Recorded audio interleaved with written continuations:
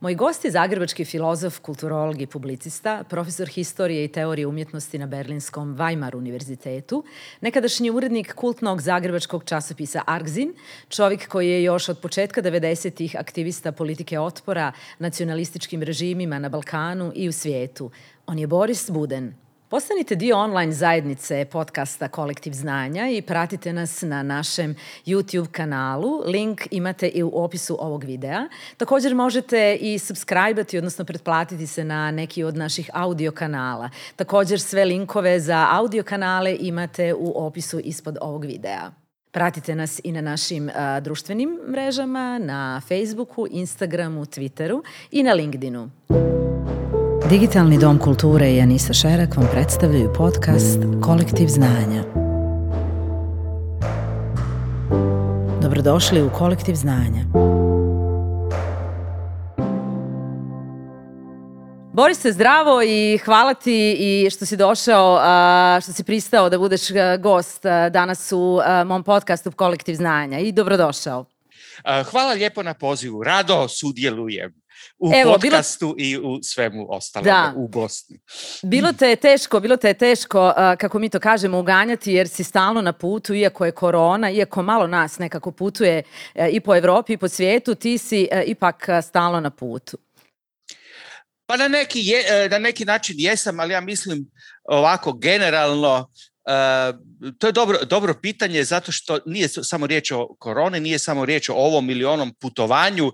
Ja sam u kretanju od preko 30 godina već. Da. Ja se krećem se uglavnom i nadam se da se neću prestati kretati. Dakle, riječ je o nečemu, o jednom iskustvu koje očigledno nas motivira da razmišljamo o nekom drugom tipu društvenosti. Jer mi smo svi, ono što bi se reklo, prihvatili ovaj sjedilački način života kao normalan, prirodan, kao da je to pravilo, a sve ostalo je iznimka. I onda kad kažemo društvo, onda mislimo da je društvo neka vrsta nekretnine, jel? Pa onda ona ima svoje mjesto, ima svoj teritorij, onda ima svoju kulturu, svoje društvo, onda svoju državu, naciju i tako dalje. Međutim, to nije po sebi ništa normalnije od drugih iskustava. Svi smo mi učili u školi da su ljudi koji su sad na Balkanu, na ovim prostorima, odnekud došli, ali nam nisu rekli da će možda i otići, da će neki drugi doći, što se događa. Da. Dakle, ja želim time naglasiti da to kretanje, to biti na putu od jedne točke do druge, pa natrag i tako dalje, da je to jedan danas potpuno normalni i ne manje prirodni način života, da tako kažemo, i društvenog bitka. Dakle, nije riječ samo o pojedincima, nego da migranti tu su. Ajde, nastavi. Ti si imao jedno vrlo interesantno iskustvo prije nekih 30 godina u vrijeme raspada Jugoslavije. Ti si već tada živio van teritorije tadašnje, dakle bivše Jugoslavije današnje, i to te iskustvo opredijelilo u velikoj mjeri i da svoju karijeru i profesorsku i sve svoje sociološke i publicističke radove posvetiš i raspadu Jugoslavije i u biti onome što Balkan jeste nama svima danas.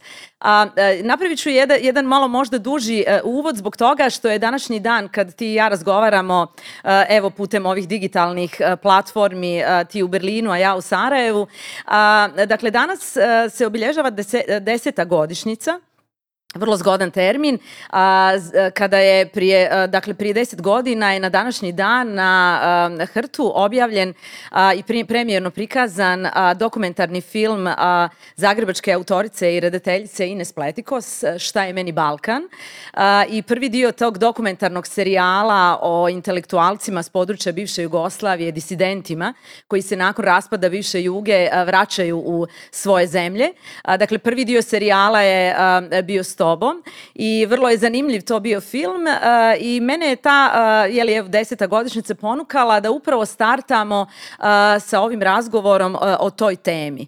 Dakle, u ovim našim zemljama historijske granice, niti bilo kakve priče o historijskim granicama nisu bile nikad moguće napraviti ih onako kako bi to rimski filozofi rekli, bez srdžbe i bez neke prevelike strasti i bez pristrasnosti.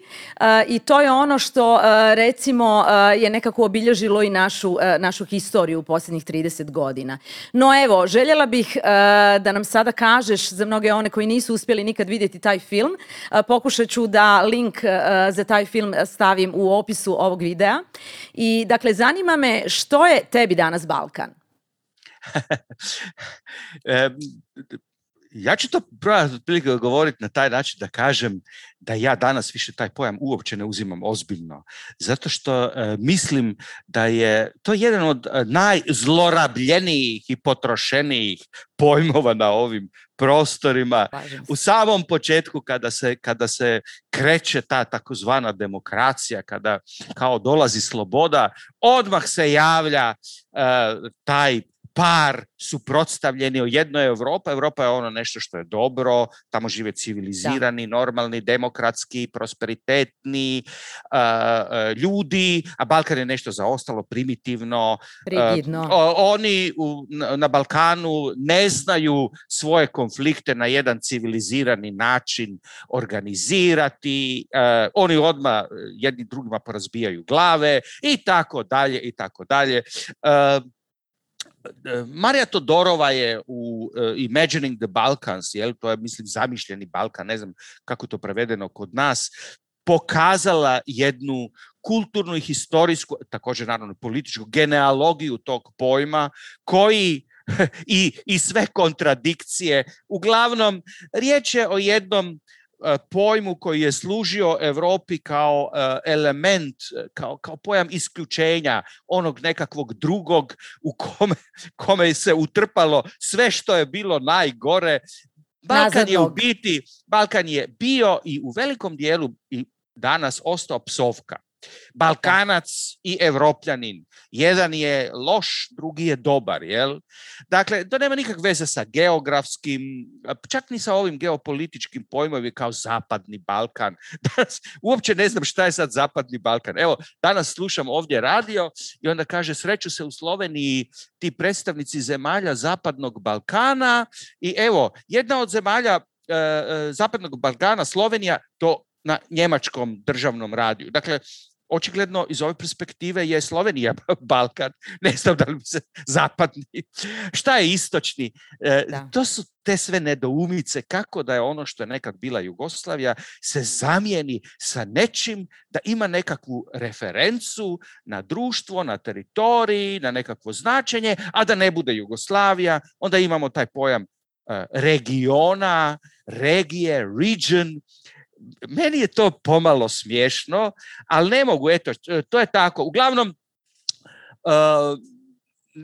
ne mogu se sad točno sjetiti, ne mogu reproducirati šta sam u tom filmu sve rekao, ali u tom smislu, naravno, i samo da još dodam to. Mislim da je u smislu, u ovom vrijednosnom, kulturno-vrijednosnom smislu, pojam Balkana u potpunosti već dekonstruiran. To je napravila, ajde recimo to tako, Marija Todorova. Naravno, ne čitaju svi ljudi debele knjige sa kompliciranim i teorijama i tako dalje, ali ajde recimo u nekom kognitivnom smislu za obrazovane ljude Balkan ne bi smio više biti psovka.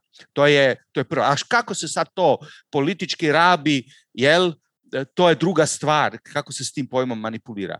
S druge strane, ima jedan problem kod Marije Todorove, da ona još uvijek vjeruje u tu inkluzivističku snagu Europe. Ta Europa, taj zapad, on je naravno, to je ta stara priča. Nekada žene nisu imale pravo glasa, pa su dobile. Nekada žene nisu bile politička bića. Politička bića, to znači da smiju ravnopravno s muškarcima sudjelovati u kreiranju političkog života društva u 19. stoljeću. Dakle, žene su smještene u privatnu sferu, a sfera javnog društva je muška sfera. To se naravno promijenilo, žene su postale dio, tako dalje i tako dalje. Jednako tako kad se tiče ljudi, takozvani peoples of color, dakle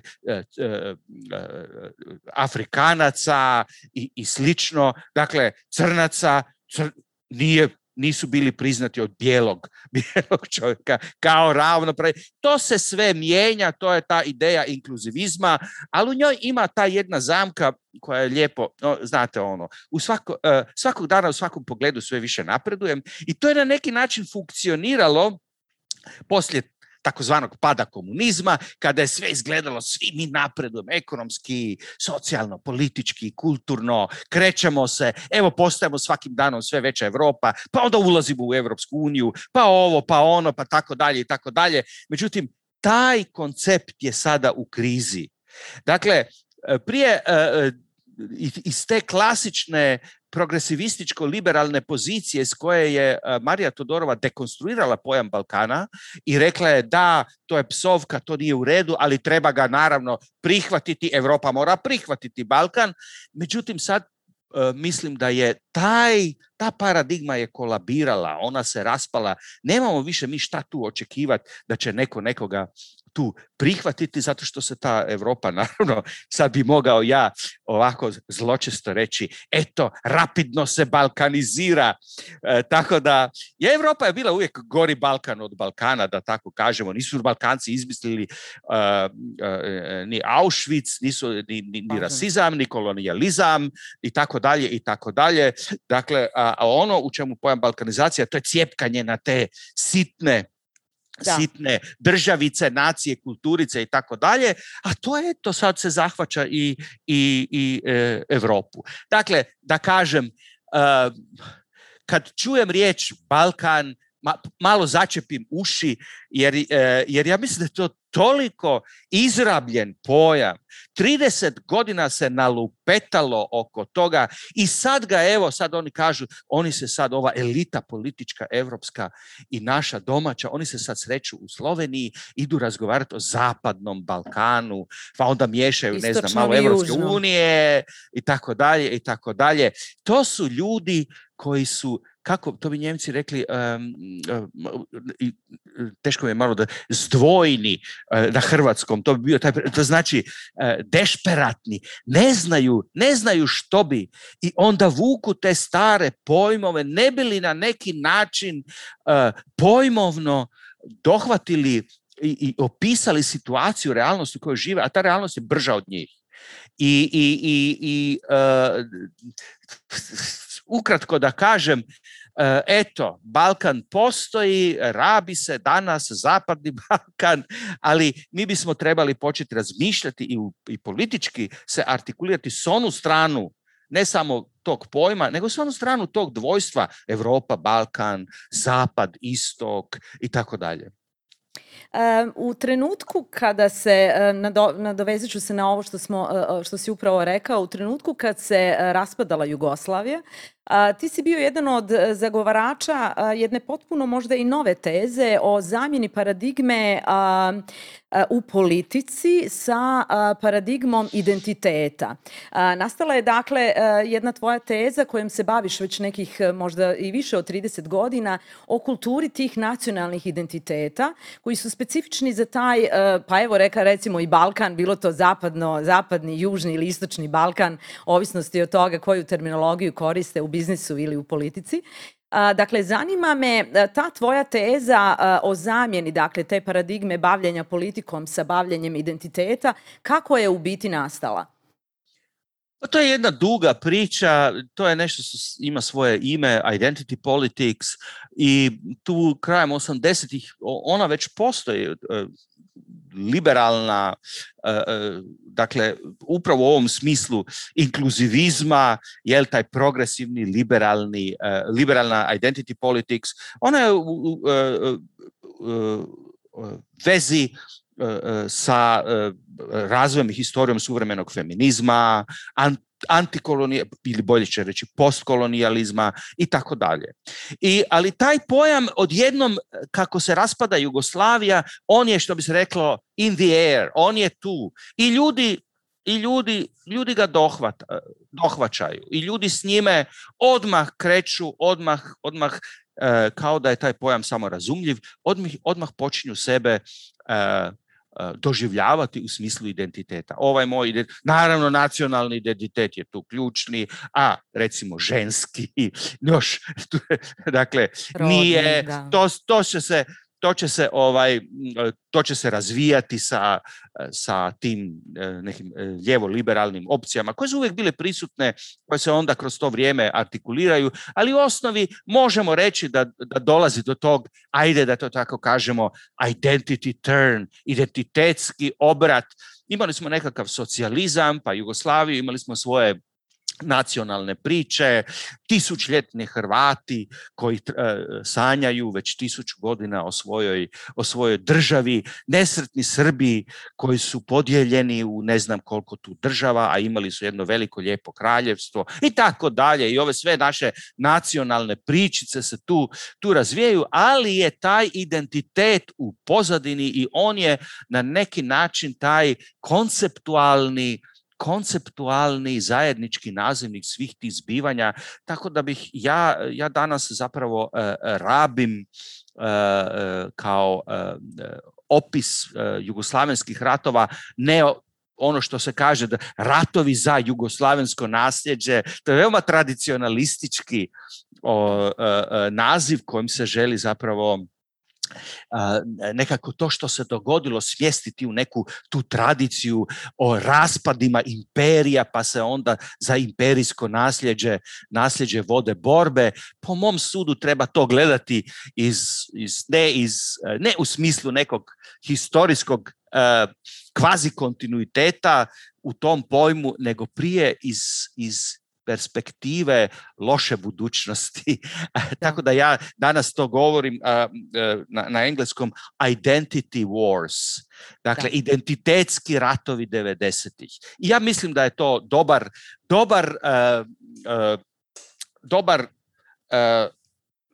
dobro ime za ono što se dogodilo. U svakom slučaju bolje od ovih priča o nacionalnim oslobođenjima, o tim domovinskim, nedomovinskim, ratovima i tako dalje. To su teško nabijeni ideološki pojmovi, a identiteti su zapravo, oni i to i dalje traje i stvoreni su identiteti, oni su naravno prazni. Kad evo uzmite Hrvatsku, šta sad 30 godina, imate samo identitet, nemate industriju, možete reći da se društvo raspalo, nemate društvo, imate jednu semifunkcionalnu, vazalnu državicu u Europskoj uniji, koja naravno nema, niko ovdje više nema nikakve ekonomske suverenosti, a političke također. Zapravo su tipovi odnosa koji su stvoreni na ovim prostorima neka vrsta neofeudalnih vazalnih odnosa u odnosu na moćnike, izvana. I u tom smislu zapravo šta je ljudima ostalo? Nemaju industrije, nemaju društva, nemaju ekonomije, nemaju budućnosti, ali imaju identitet. Upravo tako, imaju nacionalne identitete. U jednom od intervjua si rekao jednu sjajnu stvar, da je kompletan komunistički istok kojem pripada neminovno i Balkan prostor zakašnjele moderne. Jer mi smo praktički kroz ovih 30 godina izgradili takva tranzicijska društva koja su temeljena na kulturama nadoknađivanja propuštenih, rekla bih, historijskih šansi iz romantičarskih perioda kraja 19. vijeka i početka 20. vijeka i praktički u toj terminologiji, u tim periodima su i nastale silne težnje ka gradnji nacionalnih identiteta na zemljama koje pripadaju Balkanu. Danas mi živimo u jednom potpuno drugačijem sistemu, no zanima me upravo taj tvoj termin zakašnjele moderne, da nam to malo pojasniš, jer praktički se moramo vratiti u vrijeme, rekla bih, i Prvog svjetskog rata, kada nas ta samodopadna Evropa proglašava geopolitički vrlo važnim za svoje postojanje kao balkanskim zemljama, koje nisu baš tako sjajno cijenjene, ali evo, to je neka druga priča. U osnovi pojam zakašnjele moderne, nije to moj pojam. Ja ga rabim u jednom kritičkom smislu. To je pojam koji je Zapad, evo sad recimo konkretno Njemačka, Jürgen Habermas rabi taj pojam sa idejom nadoknađivanja propuštenog. Dakle, da skratimo to i nešto jednostavno. Dakle, teza je sljedeća. Zemlje socijalizma, istočnog bloka, a da li sad tu Jugoslavija bila manje više, to danas više nitko ne razlikuje. Da. Danas u Americi vi ne možete nikome objasniti da su postali različiti socijalizmi.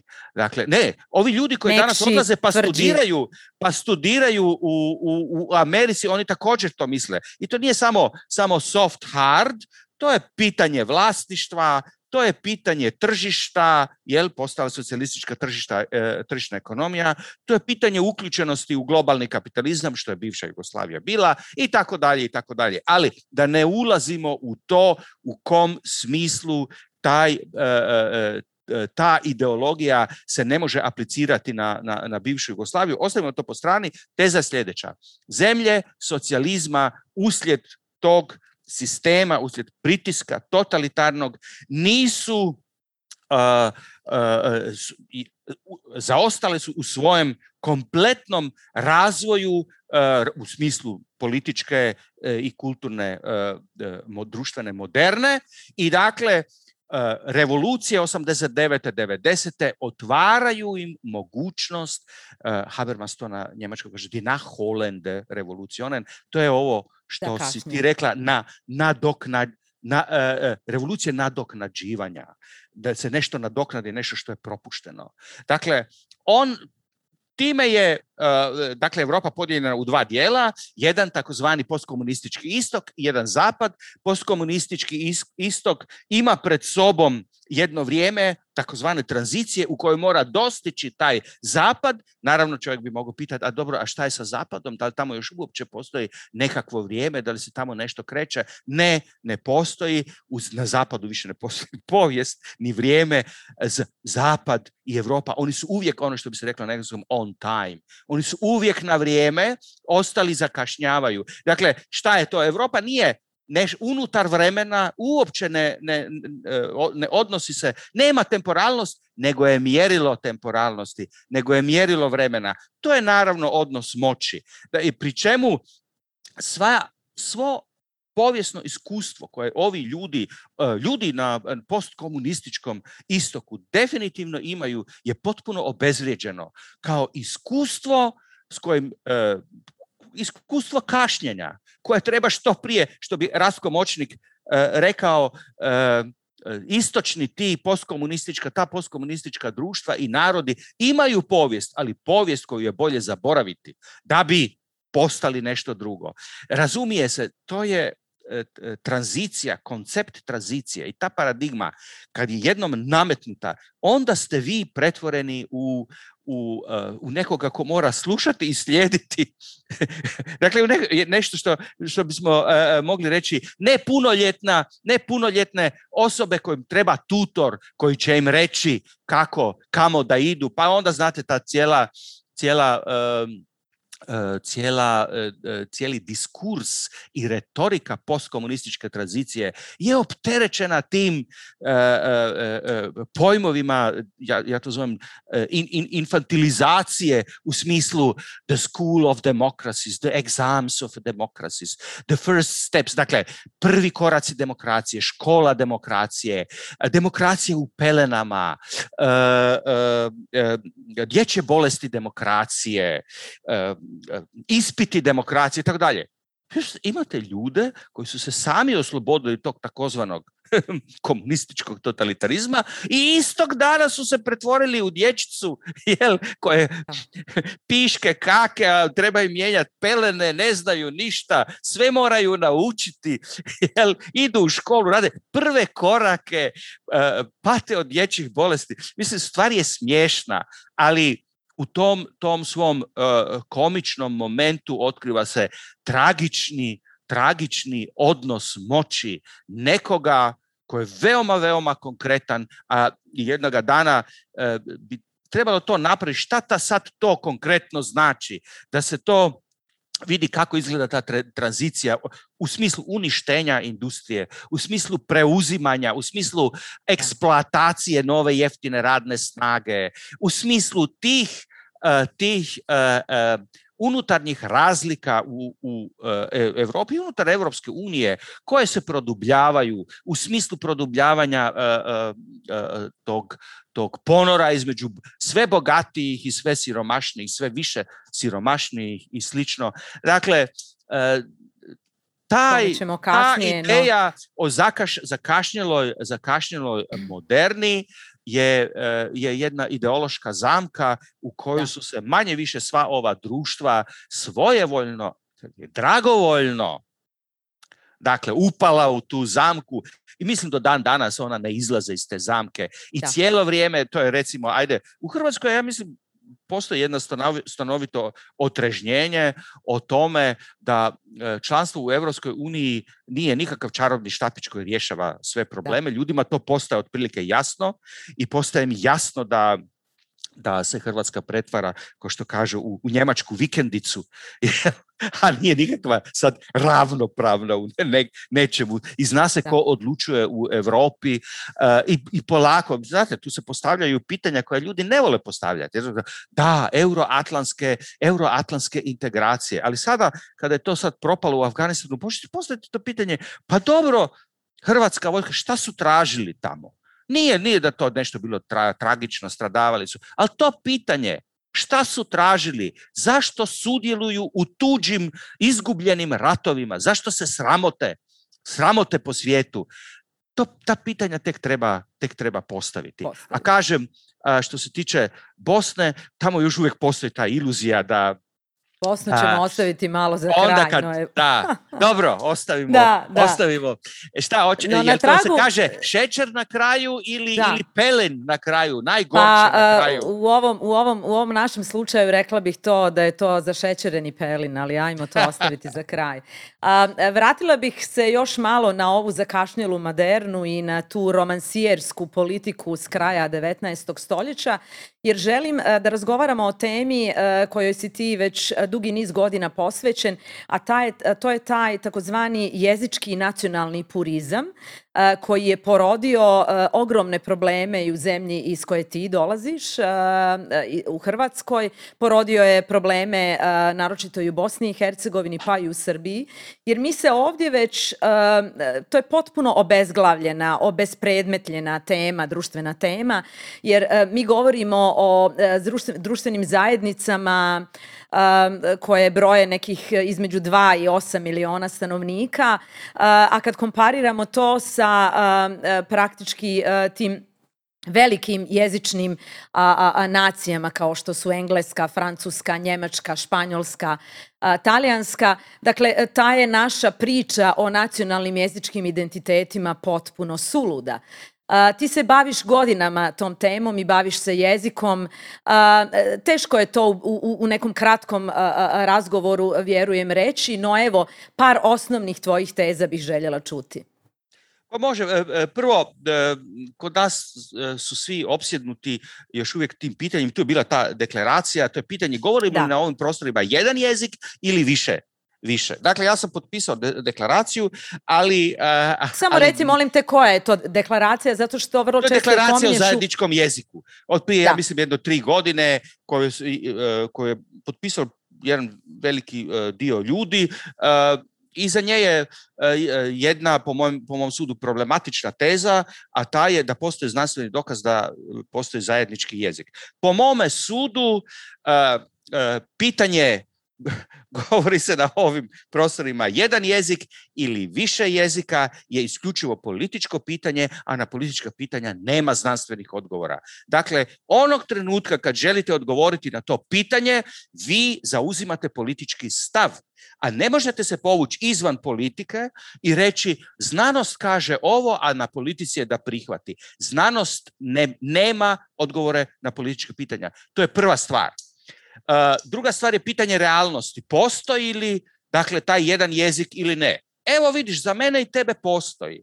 Postoji za jednu intelektualnu elitu, za ljude koji međusobno komuniciraju, književnike, aktiviste, političke i tako dalje. Ona cijelo vrijeme postoji. Svi mi tretiramo to kao jedan te isti jezik. I naravno, kada u Hrvatskoj jedan dobro plaćeni kolumnist u korporativnim medijima napiše 1000, a ne 1000, onda nema toga ko će to njemu ispraviti. I reći, ne možeš ti to pisati, to je srpski. I njemu se to ne može dogoditi. Međutim, ona cura koja ide u školu za medicinske sestre, kad ona napiše 1000, ona će dobiti 1. Njoj će sistem reći ne znaš govoriti hrvatski. Kada je onaj čovjek, Srbin, ja mislim iz Baranje, prije nekih, ne znam koliko, 15 ili već koliko godina, koji bio je nastavnik, tehnički nastavnik u školi i došla mu je komisija i on je upotrijebio riječ tavanica, na što je komisija zaključila da on ne zna hrvatski. Ne samo da je to zaključila da on ne zna hrvatski, nego da zbog činjenica da ima preko 50 godina, nema više ni šanse da nauči hrvatski, pa su ga izbacili s posla.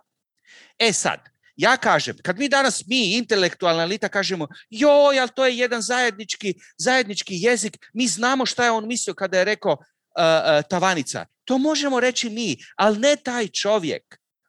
On se nije mogao pozvati ni na kakvu znanost, ni na kakvu razumljivost, ni na šta. Njegov život je uništen. Uništili su mu život. Granica između jezika je taj uništeni život. To je ono što je realno. Zato je cinično tvrditi postoji jedan jezik. Kako za koga? Nekome će tu granicu između jezika utjerati na silu i to se čini i to se radi. A kako ćemo sad poraziti nacionaliste? To je dobro pitanje. Time da će jedna elita obrazovanih intelektualaca, književnika i tako dalje potpisati peticiju, time nećemo srušiti nacionalističke režime na ovim prostorima. Dakle, ovo što ja sad kažem, postoji jezik, postoje kulture, postoje i klase i postoje unutar društveni različiti odnosi moći. Neko si može, kao ja, kao ti, kao mnogi ljudi, mi si možemo priuštiti da govorimo jedan jezik i da razmišljamo o tome, ali neko to ne može. Nekoga će dijete u školi, kad ima 10 godina, ako napiše 1000 i učitelj i učiteljica kaže, prekriži mu, kaže, to je srpski, to je hrvatski. Dijete se ne može braniti. Ja se mogu, ali dijete se ne može. Dakle, zato je ta stvar duboko ambivalentna. Kada je Milorad Pupovac u Zagrebu, koji predstavlja Srpsku demokratsku stranku, Srbe, identitet srpski u Hrvatskoj, potpisao deklaraciju, dok istodobno inzistira na pravu Srba na srpski jezik u Hrvatskoj, onda imamo posla sa jednim proturječjem, sa nečime. Ono što ja kažem, to je prva stvar.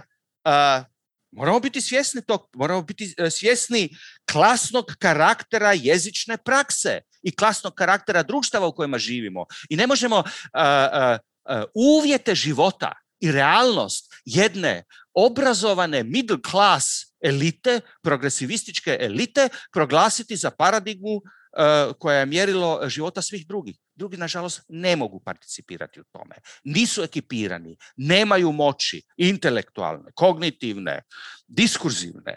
Nema veze, jel? Da. Uglavnom, dakle, to je prva stvar, to je moj moment, kritički moment kad kažem deklaraciju, kažem jesam, potpisao sam je, ali sam začepio uši i kako bi rekao, nos, jer ona sadrži taj moment laži i cinizma u odnosu na mase ljudi koje žive, koje su osuđene na nacionalizme. Čak ako nisu, osuđene su. Nemaju, to su im institucije i tako dalje i tako dalje. To je jedna stvar. Samo da dovršim, da dovršim sad ono što je bitno. Kada ti i ja sad govorimo ovaj jezik, sad kažem to je jedan jezik, jest, ali to više nije ono što je nekad bio standardni jezik, jer mi nemamo tih institucija, rječnika, fakulteta, mi ga zovemo zajednički jezik, a gdje je taj rječnik zajedničkog jezika, ko to plaća, gdje je država koja će podržavati to, gdje je dogovor među državama, njega nema. Dakle, ono što mi sad govorimo, to je jedan vernakular. On je elitni, on je možda superioran, kognitivno, retorički, nema veze. U njemu se ne samo razumijemo, nego proizvodimo nekakve vrijednosti, kulturne, intelektualne i slično. Toga ne čini manje vernakularnim. Vernakulari su jezici prije nego što su se pretvorili u standarde. I tu sad dolazim, ja sam se sad malo raspričao.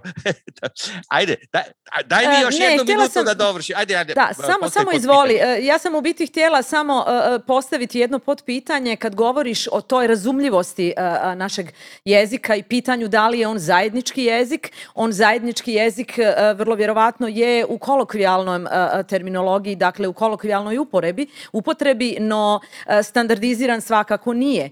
No, ono što ti vrlo često podcrtavaš u svojim intervjuima i u svojim člancima je da ta standardiziranost se gubi polako, jer mi niti više imamo industriju koju ćemo koristiti naše različitosti u jezicima, niti više imamo poslovni svijet u kojem ćemo razlikovati se po različitim jezičkim terminima, zato što sve preuzimamo polako od engleskog jezika.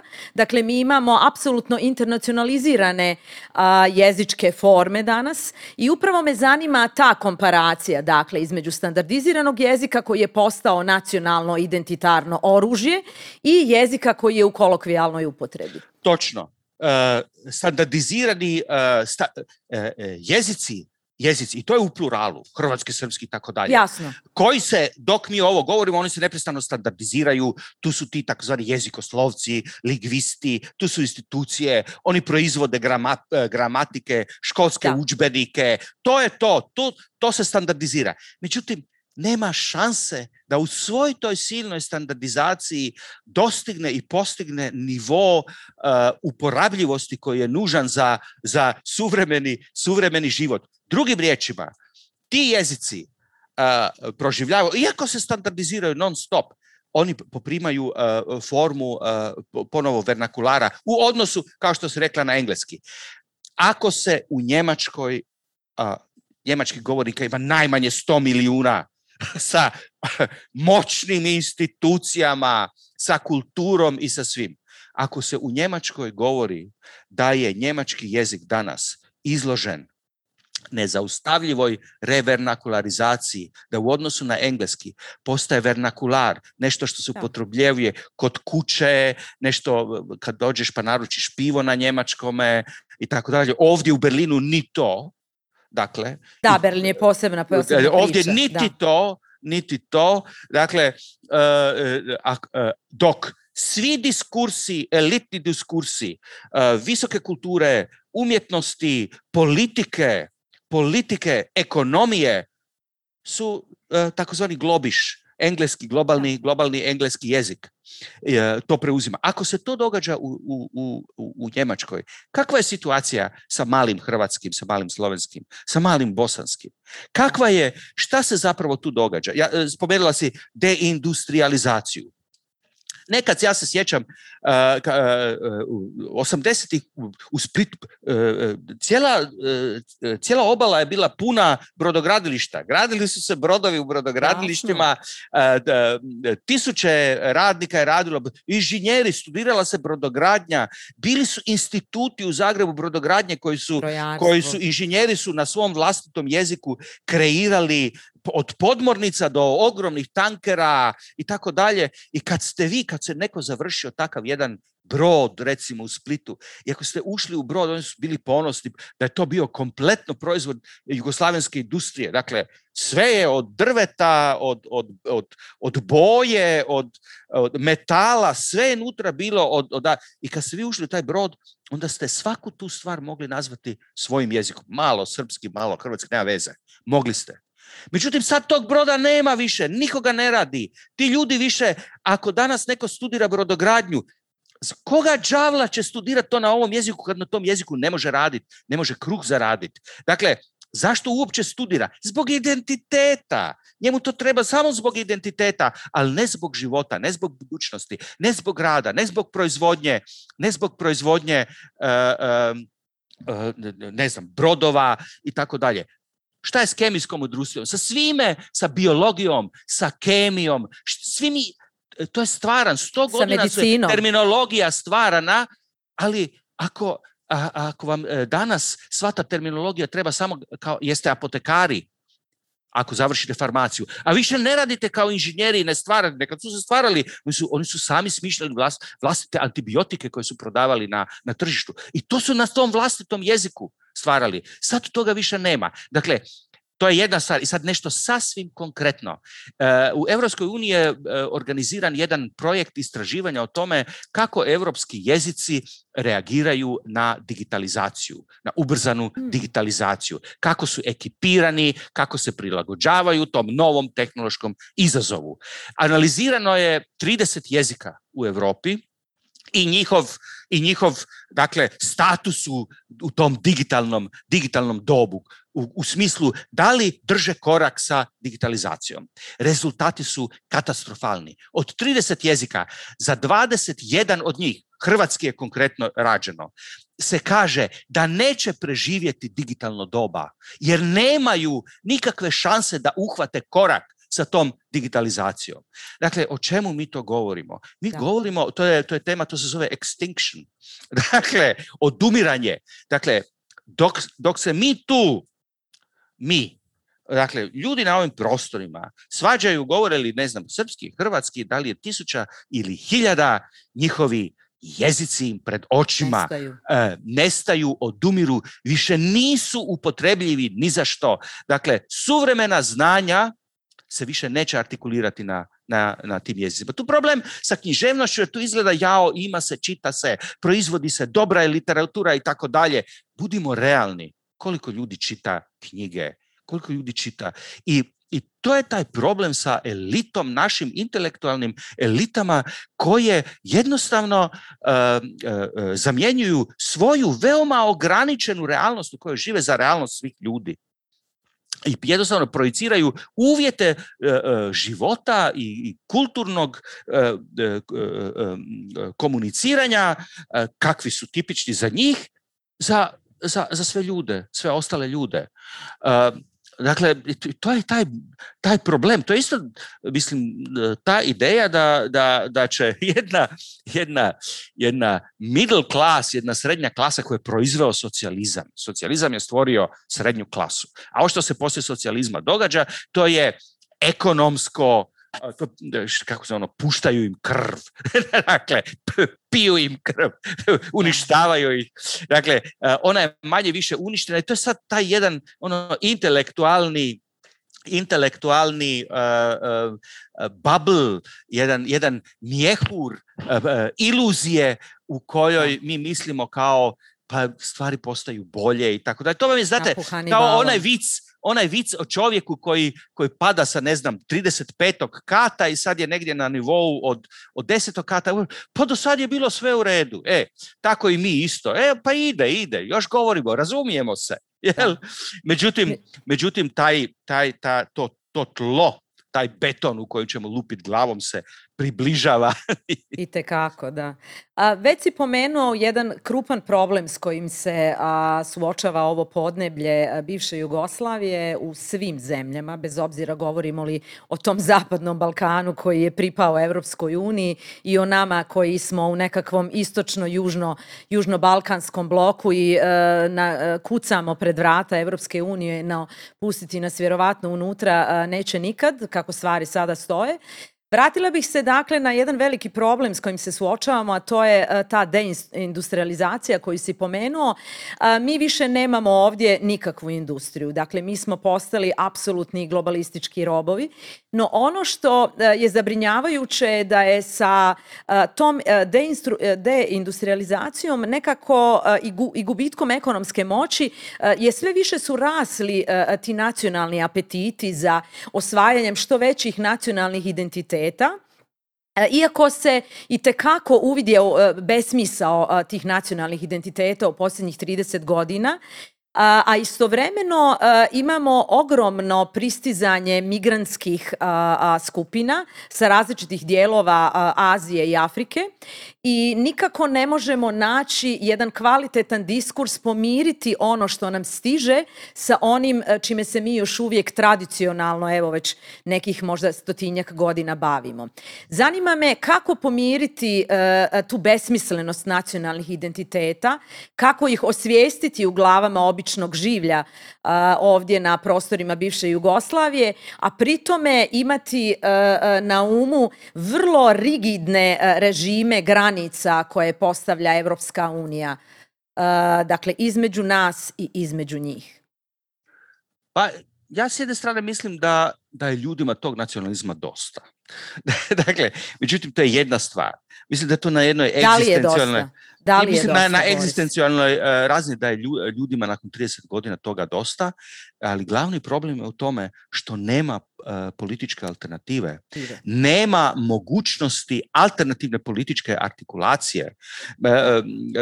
Ja mislim da kad ko ovi klinci koji idu na vjeronauk u Hrvatskoj moraju, 30 godina idu, pa vjerojatno ne mogu više to slušati, ide im na uši, im izlazi van.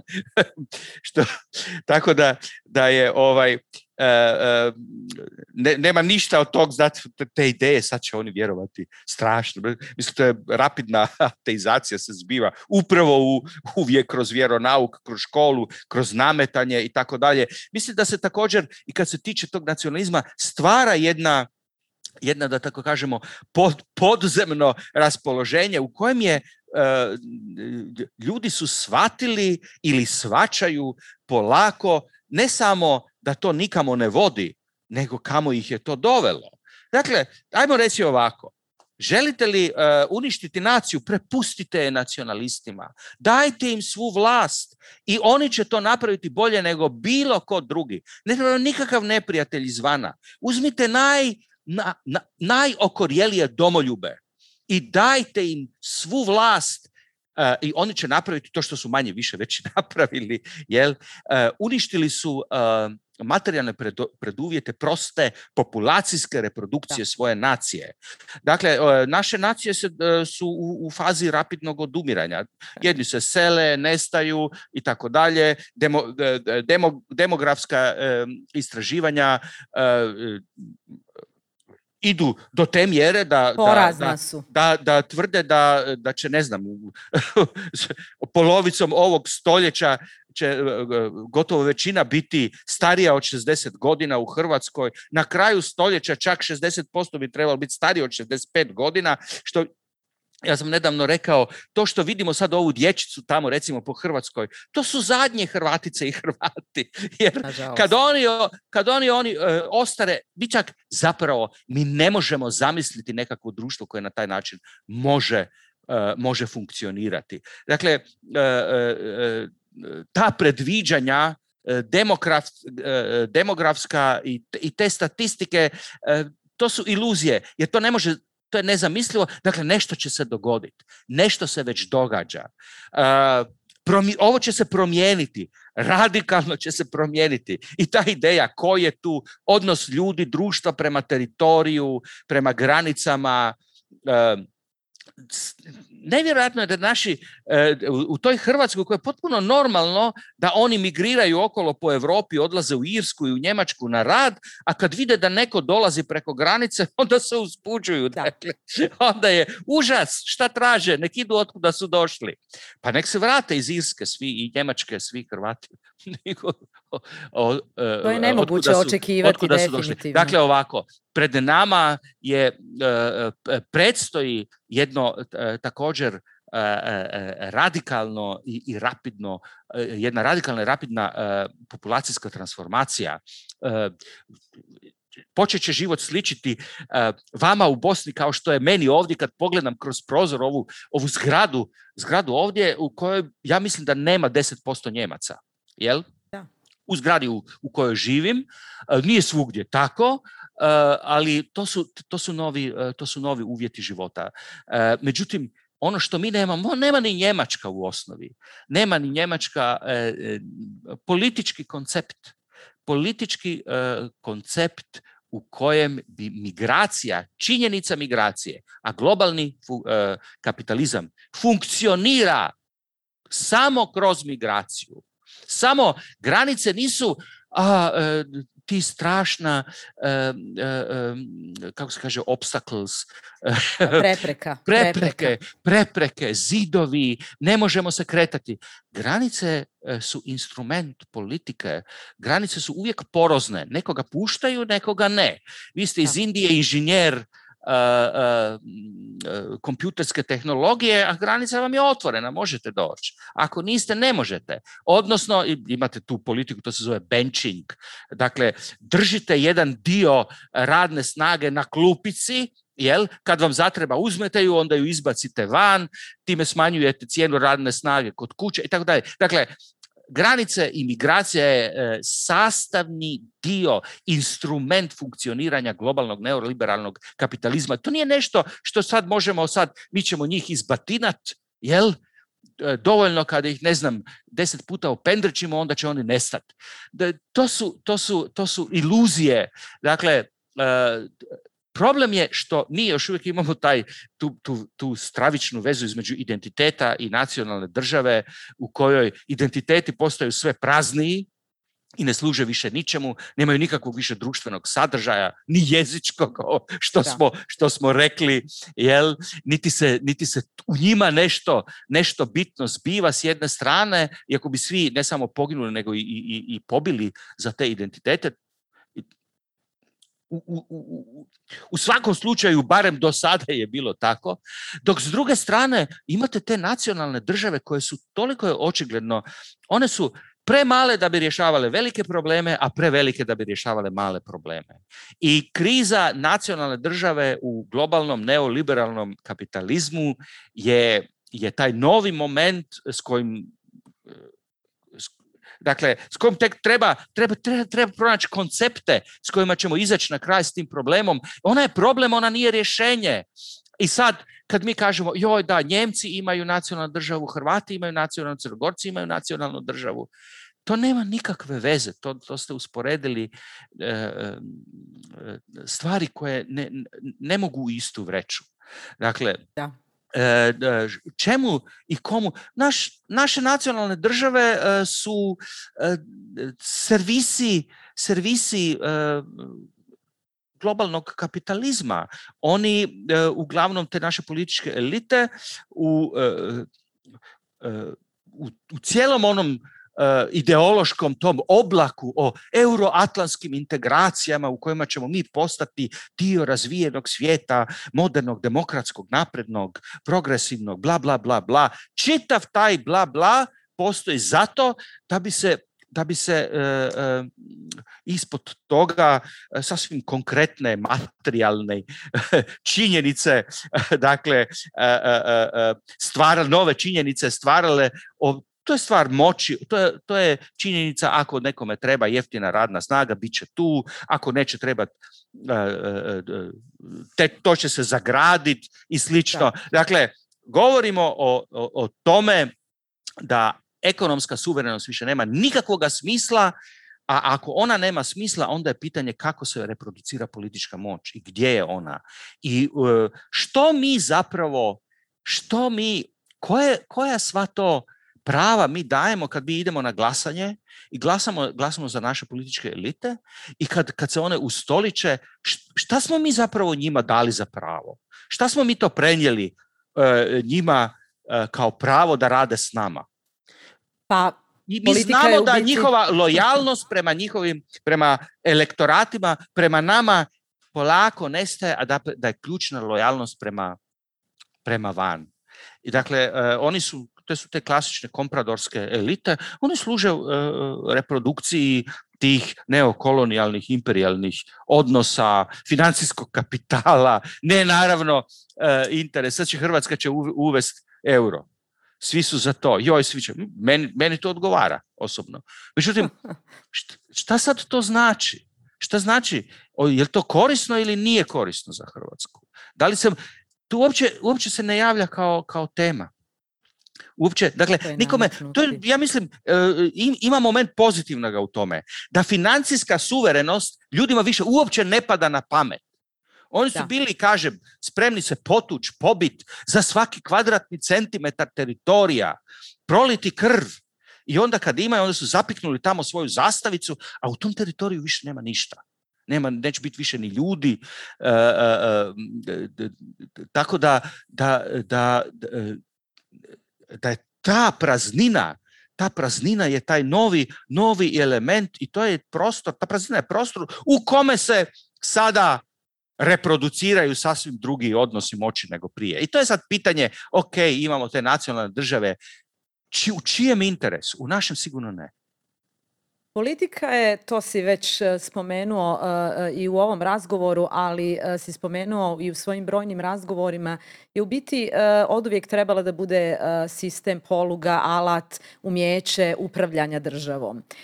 No u međuvremenu se politika u velikoj mjeri otuđila od svog osnovnog zadatka, niti upravlja državom onako kako bi to, niti je servis kakav bi to trebalo biti običnom čovjeku, običnom malom čovjeku, običnom građaninu. Ljudi su se otuđili, dakle obični se čovjek otuđio od te vrste politike koju danas imamo na sceni i politika se jasno otuđila od svoje osnovne zadaće. Dakle, obični mali čovjek je u međuvremenu shvatio da više nema nikakav aktivan utjecaj na bilo kakva politička kretanja, ni, nažalost, u lokalnoj društvenoj zajednici, a kamoli na globalnoj političkoj sceni. Time dolazimo do jednog pitanja koja je vrlo često i tebi, vjerujem, jedno od glavnih u tvojim člancima, u tvojim diskusijama, a to je pitanje ljevice. Pitanje ljevice versus, dakle, pomahnitaloj desničarskoj ideologiji kojoj, dakle, svjedočimo u posljednjih 10 godina na globalnoj razini. Dakle, zanima me u kojoj mjeri današnja, dakle, dehumanizirana politika može ponovno preuzeti i da li uopće može ponovno preuzeti svoju aktivnost, vratiti se na ono što joj je zadatak i na koji način to možemo uopće sprovesti u djelo, da li je to uopće moguće očekivati? To je dobro i ključno pitanje, jel? I to nije samo problem na ovim prostorima, riječ je o krizi onoga što se zove partijska politika u demokratskim suvremenim društvima, njeno ispražnjivanje, hollowing out, što bi rekao Peter Mayer. Riječ je o tome da su se u zadnjih 30-40 godina političke partije, koje su bile različite ideološki prije, one su se u biti u tom političkom životu, u parlamentima približile jedna drugoj i razlika je gotovo teško ih je razlikovati. Sinoć sam slušao profesora Puhovskoga u Zagrebu koji je usporedio Njemačku kršćansko-demokratsku uniju i hrvatsku socijaldemokraciju i veoma jasno dao do znanja da je Njemačka u mnogim elementima Njemačka kršćansko-socijalna i kršćansko-demokratska unija, te obje partije su ljevije od hrvatske socijaldemokracije, liberalnije i ljevije od toga. Dakle, šta to sad znači? Pa znači jedno da su se s jedne strane te političke partije približile jedna drugoj, i više se ne razlikuju i komuniciraju zapravo perfektno i slažu se u osnovi o temeljnim pitanjima društva. S druge strane, udaljili su se od svojih elektorata.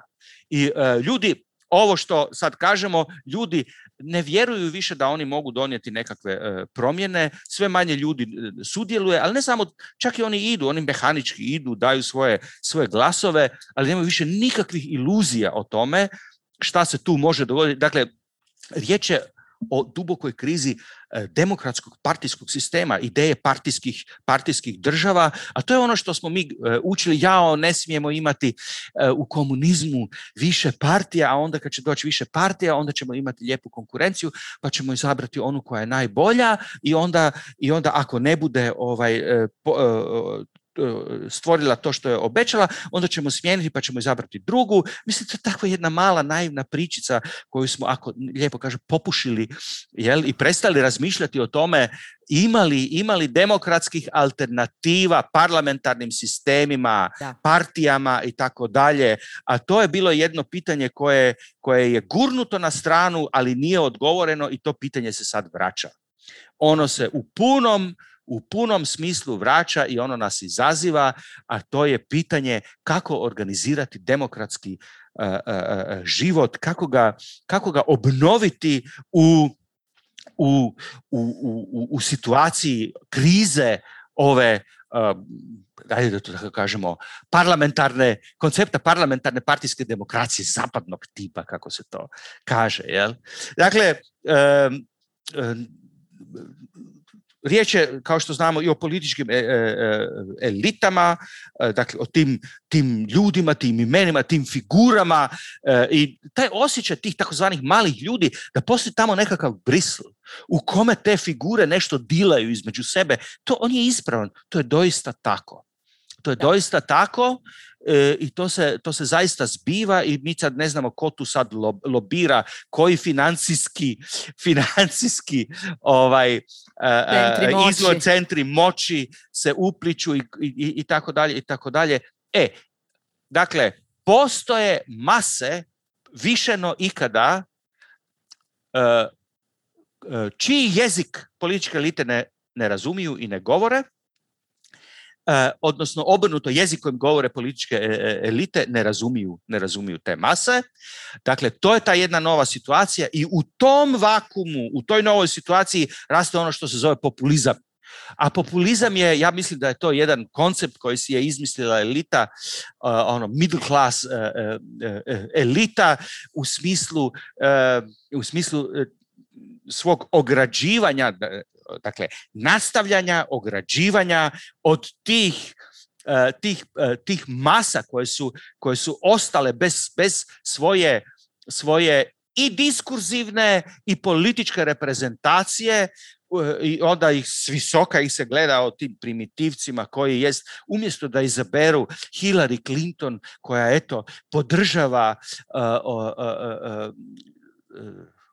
dakle, feminizam, uključivanje žena, tolerantno, multikulturalizam i tako dalje, oni izaberu ovog kretena koji je najveća sramota demokratske politike, valjda, otkad postoji. I onda se svi čude i kažu, kriv je populizam. Pa populizam je izraz nemoći takozvane progresivne liberalne politike da progovori jezikom koji će te ljudi razumjeti. I to je pitanje za ljevicu i u vezi sa onim pitanjem, odnosno onom što sam spomenuo da su danas nacionalne države sa svojim institucijama s jedne strane premale da bi se mogli uhvatiti u koštac sa velikim problemima kao što je globalno zatopljenje, jel? Odnosno, to mi zovemo climate change, jel? Ne kao klima se mijenja. Klima se ne mijenja, nego su ljudi uzrokovali zatopljenje globalno i tu su te posljedice. I to je klimatske promjena klime je posljedica, a nije naprosto stanje. Posljedica intervencije. nečeg veoma, veoma aktivnog, jel? Dakle, zato kažem, ja govorim globalno zatopljenje, a ne govorim climate change. Dakle, Hrvatska država neće riješiti taj problem. Niti će to Srpska, niti će Njemačka, niti jedna. Dakle, to je preveliki problem za nacionalna država. Tu mogu ovo, nešto napraviti, ali je problem prevelik. Jednako tako, na razini i također medijskoj razini ovog komunalnog života, svakidašnjeg života, koji se toliko intenzivira sa tim novim socijalnim medijima, komunikacijama i tako dalje, tu država gubi mogućnost da tu nešto realno stvara. Mi to govorimo o civilnim društvima, jel, koji kao da se jedan dio u tom takozvanom civilnom društvu života i politike odvija, što je točno. I lijevo i desno, jel? Civilno društvo nešto po sebi pozitivno je. Može biti fašističko civilno društvo. Ili klerofašističko, kao što je u Hrvatskoj. Dakle, riječ je o tome da je najveći problem ljevice u smislu nekih od temeljnih načela te ljevice, a to je nekakav zahtjev za socijalnom pravdom i za jednakošću ljudi i protivljenje procesu u kojem na svijetu je sve više malo, sve manji broj bogati koji su sve bogatiji i sve veći broj siromašnih. Riječ je o ponoru koji je opasan za sve. Kada par ljudi ima veću imovinu nego čitav kontinent na drugoj strani, stvaraju se proturječja i napetosti koje ne mogu dobro završiti. Dakle, posla za ljevicu ima, ali mislim da se tu se događaju neke stvari, neke zanimljive stvari, neke koje izgledaju kao vic, kao u Grazu nedavno u Austriji, pobijedili su komunisti na komunalnim izborima. To izgleda kao, ne znam, nešto neobično, kao veliko čudo. Ali kad malo analizirate kako su i zašto su komunisti dobili Graz i zašto će imati sad gradonačelnicu, onda da vidite da iza njih je 30 godina veoma konkretnog rješavanja problema svakog pojedinca koji je ostao bez stana. Oni su odvajali od svojih plaća da stvore jedan fond, tako da netko koga je stanodavac izbacio na ulicu može doći i reći nemam gdje prespavati. Evo, tu ćeš prespavati, pa ćemo to, imamo ovog advokata, pa ćemo to napraviti, i tako dalje, i tako dalje. To je ta mikropolitika od čovjeka do čovjeka, ne čak ni na razini obitelji, nego unutar, dakle, koja se bavi najkonkretnijim mogućim problemima. To je jedna stvar. Individualizacija politike. Individualizacija, ja to ne bih rekao individualizacija, jer je, dakle, individuum, to zvuči jako liberalno, kao jedan koncept. Dakle, na jednoj strani su individue, to je liberalno, a na drugoj su kolektivi, to je taj totalitarizam, fašistički, komunistički i tako dalje. Svakoga treba podsjetiti na to da tezu da je individuum, da su individue sama srž čovječanstva, da je to izrekao Benito Mussolini. Dakle, radikalni individualizam i nacionalizam se ne isključuju. Dakle, kao što znamo, neoliberalizam i nacionalizam se također ne isključuju. Tako da tu treba biti oprezan s pojmom individua. Nije riječ o tome kako dilati sa individuom, nego riječ o tome kako stvoriti kolektiv, društvo, kako obnoviti društvo koje je razoreno neoliberalnim politikama i privatizacijama, kako obnoviti društvo. I to što oni rade, idu ono što bi se reklo from scratch, od najkonkretnijih problema, ljudskih problema. To je jedna stvar koja je. Dakle, oni su jednostavno 30 godina to je komad ljudskog života. Nisu oni došli na nekakvu ideju, otišli sad, napravili super plakate, dizajnirali su se i dobili dovoljno novaca za propagandu, pa su osvojili izbore. To je bila druga politika. Dok smo mi ratovali 30 godina, oni su 30 godina stvarali. Za tog malog čovjeka. To je jedna stvar. Druga stvar, oni odvajaju njihova ta predsjednica koja će sad biti gradonačelnica Graca, ona odvaja 2/3 ili više svoje plaće u jedan fond. To zvuči kao hipokrizija. Kao, ajmo sad svi mi se od nečega i tako dalje. Međutim, u simboličkom smislu to je nešto veoma bitno. Riječ je o tome da mi još uvijek živimo u toj logici neprestanog rasta. Rast. Znate, kad izađe Plenković, kaže naš društveni bruto proizvod će porasti za toliko i toliko. Jao, svi plješću. Hoće li da u to učiniti život boljim? Jel? Ta logika rasta koja je dovela do uništavanja prirode, koja je dovela do pitanja hoće li svijet preživjeti ili ne. Dakle, mogućnosti globalne katastrofe, a to je ta rast svega, sad ćemo kopati, sad će Srbi kopat litij, sad pa kad iskopaju, pa kad zarade para, kad Rio Tinto zaradi para, jel? Neće oni zaraditi. Pa kad im ostane nakon što jeftino to prodaju, pa kada im ostane ono smeće, otrovno, oni otrovi kojima se to ekstrahiralo, jel? Angela Merkel naravno veoma rado bi htjela pomoći da se litij ekstrahira iz Srbije. Njemačka ima veće zalihe litija i Velika Britanija, ali u Srbiji se to može napraviti jeftinije, tamo se može više zaprljati i tamo se mogu, to su korumpirane elite, neko će zaraditi, a ti mali ljudi neće zaraditi.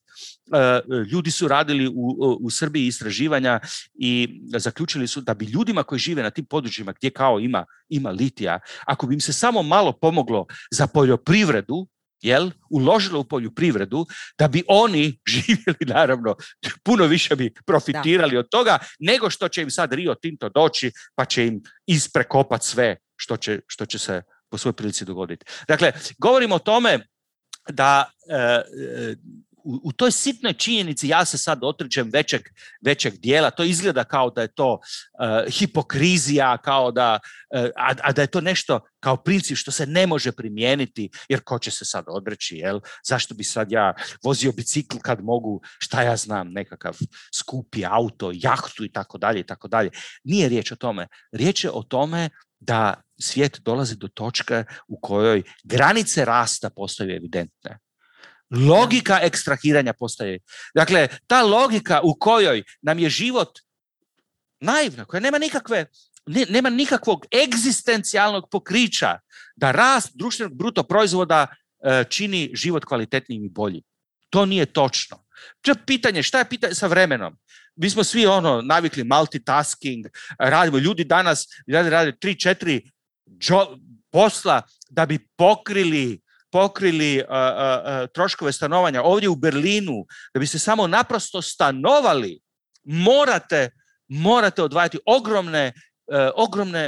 ogromne svote onoga što zaradite, veliki procent onoga što zarađujete da biste pokrili. Zato nije čudo što je uspio referendum u Berlinu, pa su glasali, pazite za što? Za eksproprijaciju, za oduzimanje vlasništva velikim nekretninskim kompanijama koje špekuliraju i dižu cijene. To, naravno, to će vjerojatno srušiti sud, jer za naše sisteme danas izgleda kao da je privatno vlasništvo, to je Božja ideja. Bog je prvo stvorio privatno vlasništvo, a onda sve ostalo. Jel? Ali to se sad također mijenja. Dakle, doći će pitanje ili privatno vlasništvo ili preživljavanje čovječanstva, doći će momenti teških odluka u kojima će se mnogo toga što je do sad izgledalo kao normalno, kao samorazumljivo, morati dovesti u pitanje. A jedan od tih momenata je i to pitanje granica rasta, granica, gdje su ti limiti, šta mi sad hoćemo. Da. Ako ja možda zarađujem manje, ali imam pristojan stan, imam socijalnu sigurnost i imam puno slobodnog vremena, onda je moj život kvalitetniji nego ako ja crnčim za ogromne pare koje onda uplaćujem odnosno kojima onda bogatim već bogate. Borise, ti već u posljednjih 10 minuta nekoliko puta pominješ taj beskrupulozni globalizam u kojem živimo, dakle taj neoliberalni kapitalizam, a mi u biti danas živimo u jednom stanju zaista jedne posvemašnje konzumerističke psihoze, ne vidjevši kristalno jasno da problem koji nam dolazi i koji nam je već iza leđa je problem kojeg si ti već pomenuo, a to su značajni problemi koje smo napravili kad je priroda u pitanju. Dakle, ili ga zvali klimatskim promjenama ili ga zvali jednom apsolutnom apokaliptičnom ekološkom krizom kojom svjedočimo i u kojoj živimo.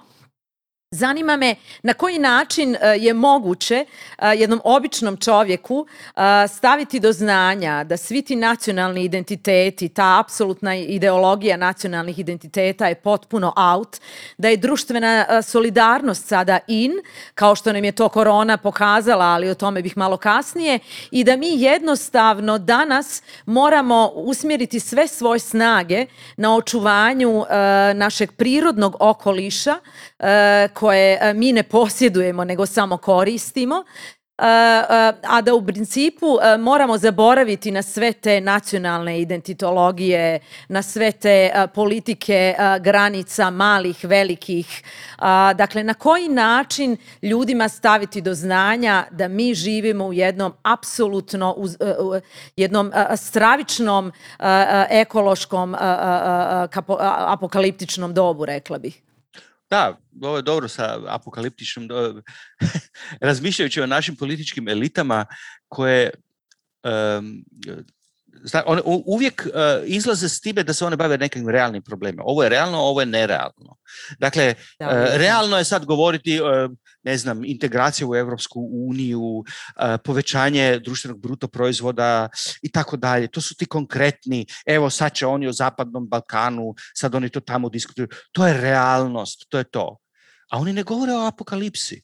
Zanimljivo. Da. Ja bi stvar obrnuo, pa bih rekao da su oni od sanjari izgubljeni od realnosti, dakle udaljeni, odletili od realnosti onog trenutka kad pričaju o tim BDP-ima i integraciji Zapadnog Balkana, a šute o apokalipsi. Apokalipsa je realnost. Ona je veoma konkretna realnost.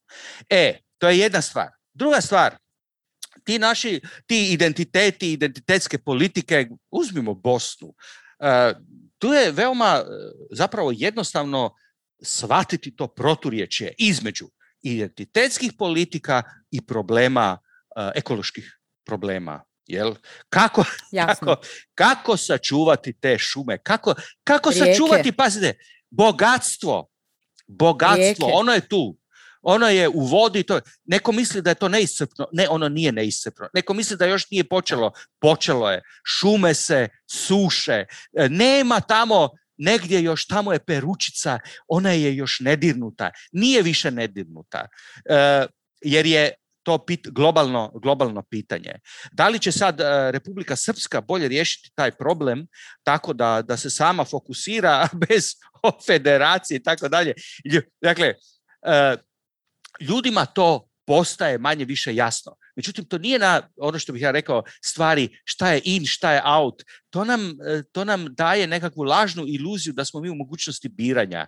Da ja sad mogu odlučiti za ovo, a ne za ono. Kao da sam ja, taj subjekt, kao da sam ja sad na tržištu, jel? Imam para, idem u robnu kuću, hoću li kupiti ovo, hoću li kupiti ono. Neću identitet, hoću zelene politike. Kad nešto postaje političko, ono postaje konfliktno. Kad postaje konfliktno, ono otvara prostor sukoba interesa.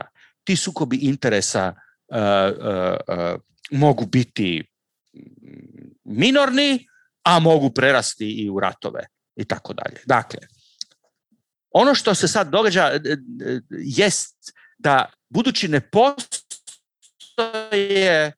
demokratske političke opcije dovoljno snažne koje bi mogle ne samo konkurirati, nego artikulirati alternativnu politiku ovim kvazinacionalnim državama baziranim na identitetskim konstrukcijama, jel?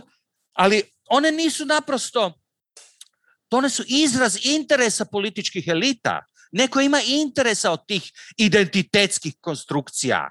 Netko živi, reproducira, bogati se u tome. Dakle, da tako kažem, ono što ja predviđam nije ništa jedna mirna promjena u svijesti ljudi. Ljudi će, neko će doći kući, sjest, zamislit će se i shvatiti, joj, ovaj nacionalizam više to više ne vodi nikamo. Idem ja sad nešto drugo. Idem ja sad glasat za ove. Idem ja sad to. To se neće dogoditi, nego će se dogoditi naravno kao konflikt, kao sukob. I ja ne mislim da se politika sastoji od momenta koji je konfliktan, on je loš, a beskonfliktan je dobar. Pitanje je koji konflikt. Hoćemo li se i kako, ko će se s kim i protiv koga boriti. Ajmo reći to otvoreno. Nemam ništa protiv toga da uništimo naše političke elite. Nemam čak ništa protiv toga da se, naravno po zakonu, veliki dio njih potrpa u zatvore. Nemam apsolutno ništa, ali oni neće dati svoju vlast. Oni imaju sredstva, oni imaju moć, oni imaju novac, oni imaju aparate prisile, oni imaju ideologiju koju reproduciraju. Dakle, ono što ja predviđam, ili ne predviđam ništa, nego imam želju. A moja je želja da nam budućnost donese kvalitetne sukobe. Da kažem, kvalitetne sukobe u tome da se bolja budućnost rodi iz smislenog konflikta. Smisleni konflikt je, razumijete, to vam je kad vi možete sad govoriti, jao, strašno, ta francuska revolucija, pa eto, pa odsjekli su joj glavu i sirota Antoaneta, jel, i krvi lipta na sve strane, kako je to strašno. Da, ali što bi Napoleon rekao, puštanje krvi je temeljni ingredijent politike. Dobro, on je to radio jako dobro, ali riječ je o tome da moramo shvatiti da kad je politika, onda je i konflikt. I pitanje je koji konflikt. Pitanje je svijesti o besmislenosti nekih konflikta. Govorimo o Prvom svjetskom ratu. Kraj Prvog svjetskog rata su mase napokon shvatile, ti milijuni po rovovima i ti ostali koji, za koga su se tukli, za koga su se 4 godine ubijali, čemu je to služilo? To je taj moment osvještenja i treba nama. Jest Srebrenica, jest, ne znam, Vukovar, protjerivanje Srba iz Hrvatske, ta količina i zločina i patnje i svega. A zašto? Koje dobro je izašlo iz sveg toga? Gdje je smisao? Politički smisao, kaže. Politički. Naravno da je loše ubiti čovjeka. Niko ne govori o tome. Ali ako ljudi ginu, zašto ginu? Ako krv lipta, zašto lipta? Dakle, umjesto ovih, pazite, sve ostalo u tim identitetskim pričama, pa tako da mi gledamo u tu našu prošlost, u cijelu, čitavu prošlost, iz perspektive kao da smo u jednoj posthistorijskoj sudnici, tu smo, vidimo, ovo su zločinci, a ovo su žrtve. I mi sad tu, kao da nismo ni jedno ni drugo, kao da smo nevini, jel? Mi danas sa ovim što odlučujemo, sa tim za koga smo glasali, šta govorimo, šta ne govorimo, jel? Mi smo apsolutno nevini i promatramo to sve kao iz sudnice. Ovi su napravili, ovi su genocidni, ovi nisu genocidni, ovo i tako dalje i tako dalje.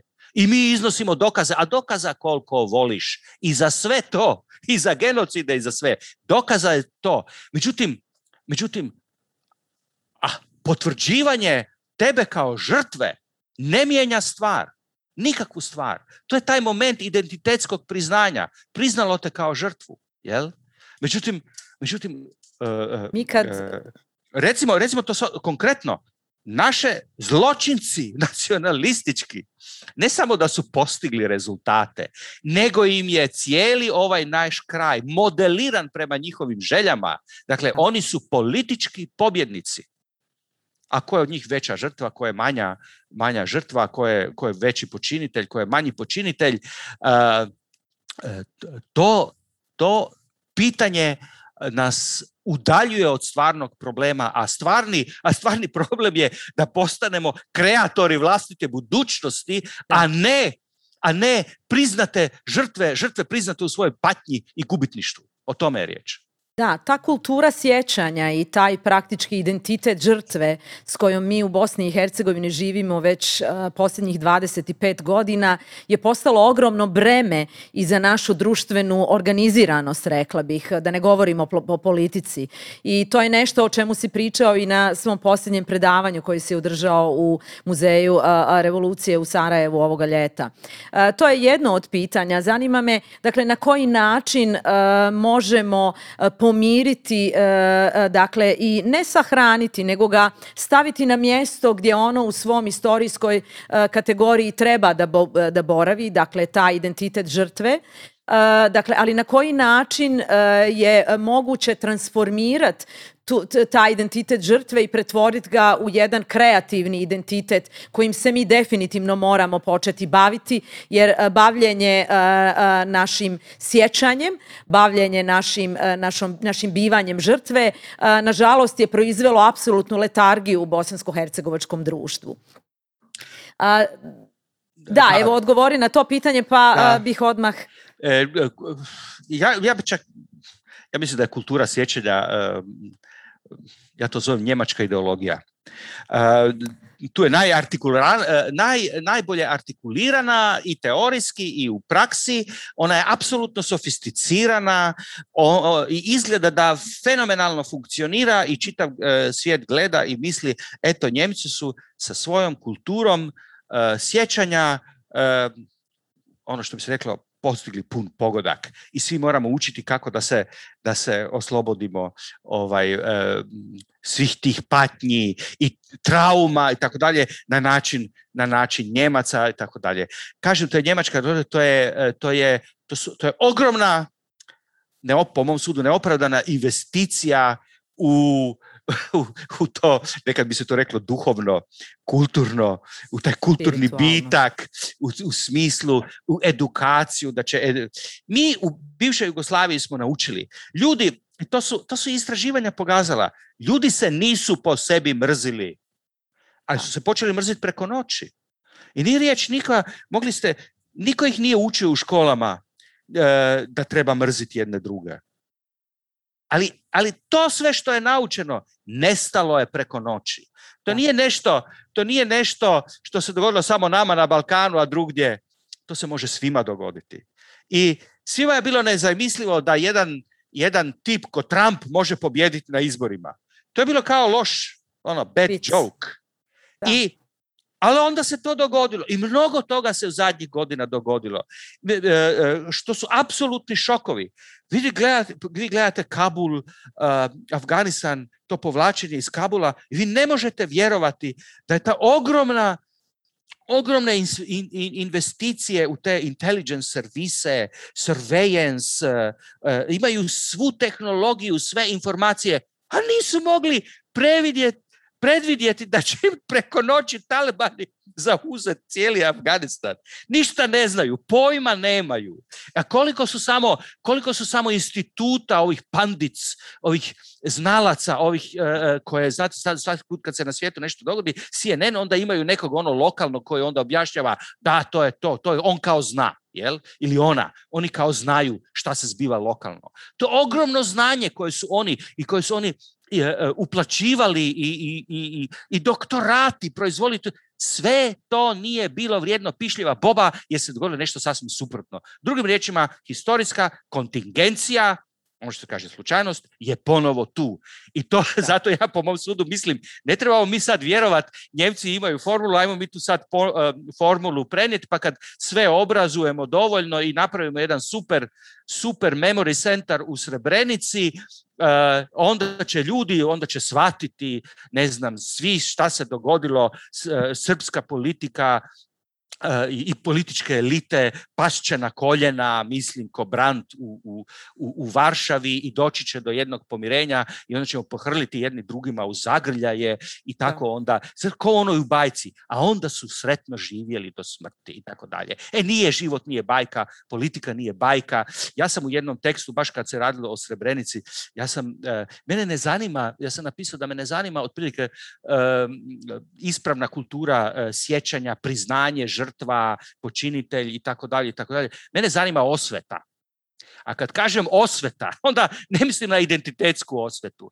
Osveta prava će biti kada se ove političke konstrukcije koje su nacionalisti stvorili na zločinima, naravno, na krvi ljudi, kada su stvorili, kad im srušimo i na njihovo mjesto napravimo nešto, stvorimo nešto bolje. To je osveta. To je konkretna osveta. Znate, kad ljudi kod nas kažu, ja ne mrzim Srbe nego kao pojedinačno. Ili ja ne mrzim, ne znam, Hrvate i tako dalje. To je isto jedna zamka. Ja upravo ne mrzim nikog pojedinačno, mislim, u mome, ali tu srž ideološku, nacionalističku, u kojoj se ta konstrukcija zvana Srbi i Hrvati stvorena. To je ta veza između akademije znanosti i huligana, ovih nogometnih huligana, koje postoji fantastično razumijevanje. Jedni druge, kao, ne zna se čiji su đaci, ko je čiji đak, ko bolje uči. Jesu akademici učili od huligana ili su huligani učili od akademika, ali njihovo razumijevanje je savršeno. Jel? Dakle, tu nema šuma u komunikaciji. Dakle, kada se slomi ta veza, ta kičma, kažem, to je naše liberalne politike očekuju, ako ćemo imati jednu dovoljno liberalnu politiku artikuliranu, ljudi koji će biti svjesni šta se dogodilo i dovesti prave ljude na pravo mjesto. Kada u Srpsku akademiju nauka i umjetnosti uđu liberalni nenacionalisti, pa kada se ona promijeni, pa kada se uslijed toga promijeni kultura sjećanja, pa ti huligani umjesto da viču kako je ono nož žica Srebrenica, kad počnu, ne znam, padaju, pa izvinite, oprostite, nikad više i tako dalje. Mislim, kad ja to pričam, to je toliko jadno i smiješno kao projekt. Dakle, nije stvar u tome da treba sad opet proteći i uostalom nema 100 godina, nema 50 godina. Nacija će još živjeti koji 20-30 godina i to je to.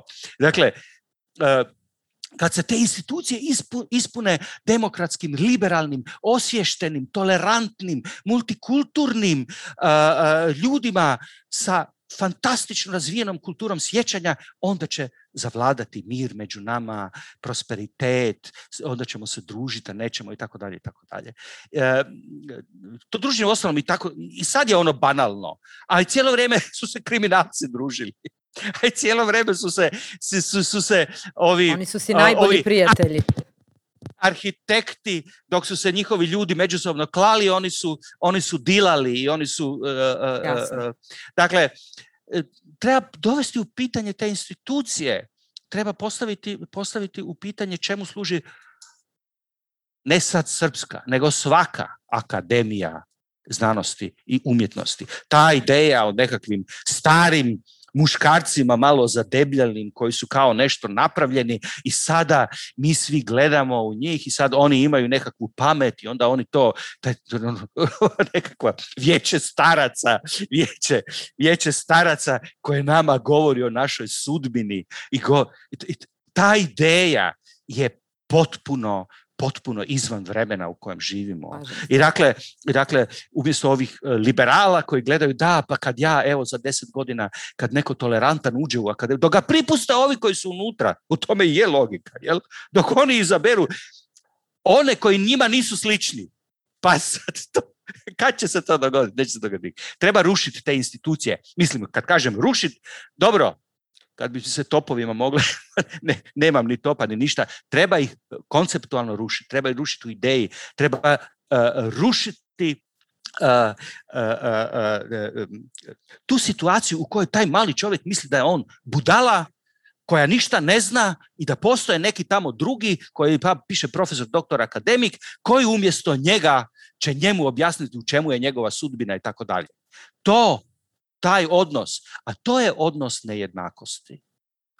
To je odnos elitizma koji kad se govori o tome da li će se lingvisti koji se bave hegemonijom engleskog jezika, pa onda postoji pitanje da li će cijeli svijet govoriti engleskim jezikom, onda oni imaju odgovor na to. Ne, ta stvar je već gotova. Engleski jezik će uništiti ono što je uništilo latinski elitizam. Borise, htjela bih te pitati, nakon svega što smo pričali o nacionalnim identitetima i o problemima s kojima se suočavamo u ovim posttranzicijskim vremenima, mi trenutno živimo u jednom posvemašnjem globalnom globalizacijskom rastrojstvu, rekla bih, i ideološkom i političkom, i nekako je to postalo vrlo jasno i vrlo zorno smo sve to vidjeli u ovom već dvogodišnjem pandemijskom vremenu. Zanima me, društvena solidarnost se ponovno javila u ovom pandemijskom vremenu kao jedna vrlo važna kategorija društvene organiziranosti i zanima me da li smatraš da je moguć povratak na te ideološke, recimo, modalitete društvene solidarnosti, na taj praktički model razmjenjivačke društvene samoorganiziranosti kroz zadruge, kroz universal income, dakle kroz te neke stvari koje bi se i kroz zelene politike i kroz universal basic income mogle uvesti, a u principu bi poboljšali u velikoj mjeri život malog običnog čovjeka. Imam odgovor sličan odgovoru koji sam i prije dao.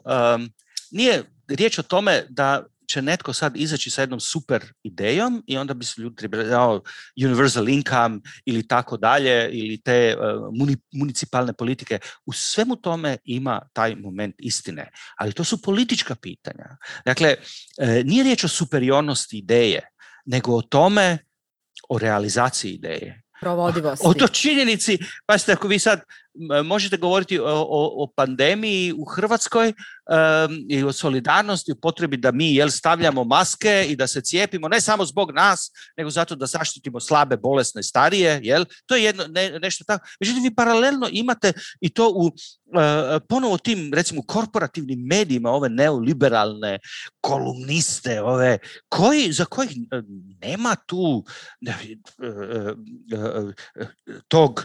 kakva solidarnost. Riječ je o tome da se ekonomija ponovo stavi na noge ko krepa. To je to je ta logika da će slabiji otići, smanjit će se ovaj pritisak na mirovinske sisteme ako starci poumiru i tako dalje. Te logike, fašističke logike, one nisu, kao u Hrvatskoj svi gledaju, evo ih opet u crnim uniformama, izvikuju za dom spremni, evo dolazi fašizam. Ako se fašizam sastoji u maškarama koji se povremeno jave pa nešto ne urlaju nešto ili ovi huligani i tako dalje, onda nema problema. Nažalost, prijetnja fašizma dolazi iz same logike kapitalizma u krizi, u kojoj kad ga dovedete do krize, onda odjednom pokaže svoje pravo lice. Pa da, kakva solidarnost? Profit na prvom mjestu, ko preživi, ko ne preživi. To nisu logike negdje daleko. To je tu. Vi to imate, vi otvorite dnevne novine i vi možete da neko cijelo vrijeme zagovara sve aspekte nesolidarne reakcije na COVID. Dakle, laissez-faire, pustimo, švedski koncept je dobar. Evo, u Engleskoj sve funkcionira iako djeca ne moraju nositi maske i tako dalje. Dakle, To je jedna stvar. A što se tiče pitanja povratka na globalizacije i povratka na stare oblike solidarnosti, prvo, povratak na nacionalnu državu kao welfare, dakle državu blagostanja, unutar jedno društvo u koje će se društvena solidarnost artikulirati unutar jedne države i tako dalje. Takav povratak po mom sudu nije više moguć. Dakle, u globalnom, niti mislim da ajmo sad zaštititi našu od svega, od migranata, jer on trenutak čim dođe migrant, onda ne samo radi, nego sudjeluje u socijalnim, koristi socijalne prednosti koje postoje unutar društva. Ne mislim da je, dakle, u zatvaranju tih društava rješenje. Mislim da je rješenje ono što si ti već spomenula, da se na tim mikrorazinama krene u sasvim nove koncepte. Oni već postoje, ljudi to već rade. To su te sitnice. Kad se neko odrekne kao ovi komunisti u Gracu, odreknu se većeg dijela plaće iz solidarnosti. Međutim, to postaje relevantno onda kada uđe u politički konflikt. Jer nije riječ o tome da će ljudi sad prepoznati šta je njihov interes, pa će onda oni, odabrati alternativne politike neoliberalnoj globalizaciji. Doći će do konflikta sa onima kojima je neoliberalna globalizacija u interesu.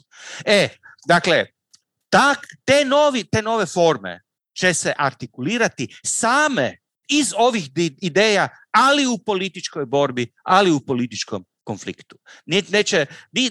Ponavljam, nije povijest, a nije ni politika, shopping mall, pa smo sad ušli, pa ćemo se tu sad odabrati što mi paše, pa ću onda kad izađem van, onda ću si to obući novo ruho i bit će super neki dobar brand, da li je to sad, ne znam, universal income ili ništa, ne, nego će doći do sukoba.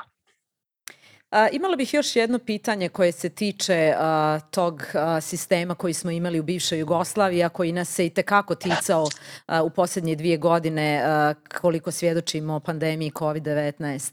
A to je pitanje koncepta narodnog zdravlja i zdravstvenog prosvjetiteljstva koje je u bivšoj Jugoslaviji utemeljio Andrija Štampar, doktor koji je umro 58. godine u prošlom vijeku, no on je bio utemeljitelj socijalne medicine u bivšoj Jugoslaviji, bio je svojevremeno i ministar u Kraljevini Jugoslaviji, ministar higijene ili ministar narodnog zdravlja, ne mogu se tačno sjetiti kako se zvalo to ministarstvo, no ono što je isto vrlo važno je da je bio utemeljitelj, dakle, te koncepta socijalne medicine koji je preuzet u bivšoj Jugoslaviji, no još jedna vrlo važna stvar za Andriju Štampara je da je on bio i utemeljitelj i prvi čovjek koji je uradio prvi ustav Svjetske zdravstvene organizacije i bio predsjedavatelj prve skupštine, organizacijske skupštine Svjetske zdravstvene organizacije u Ženevi 1948.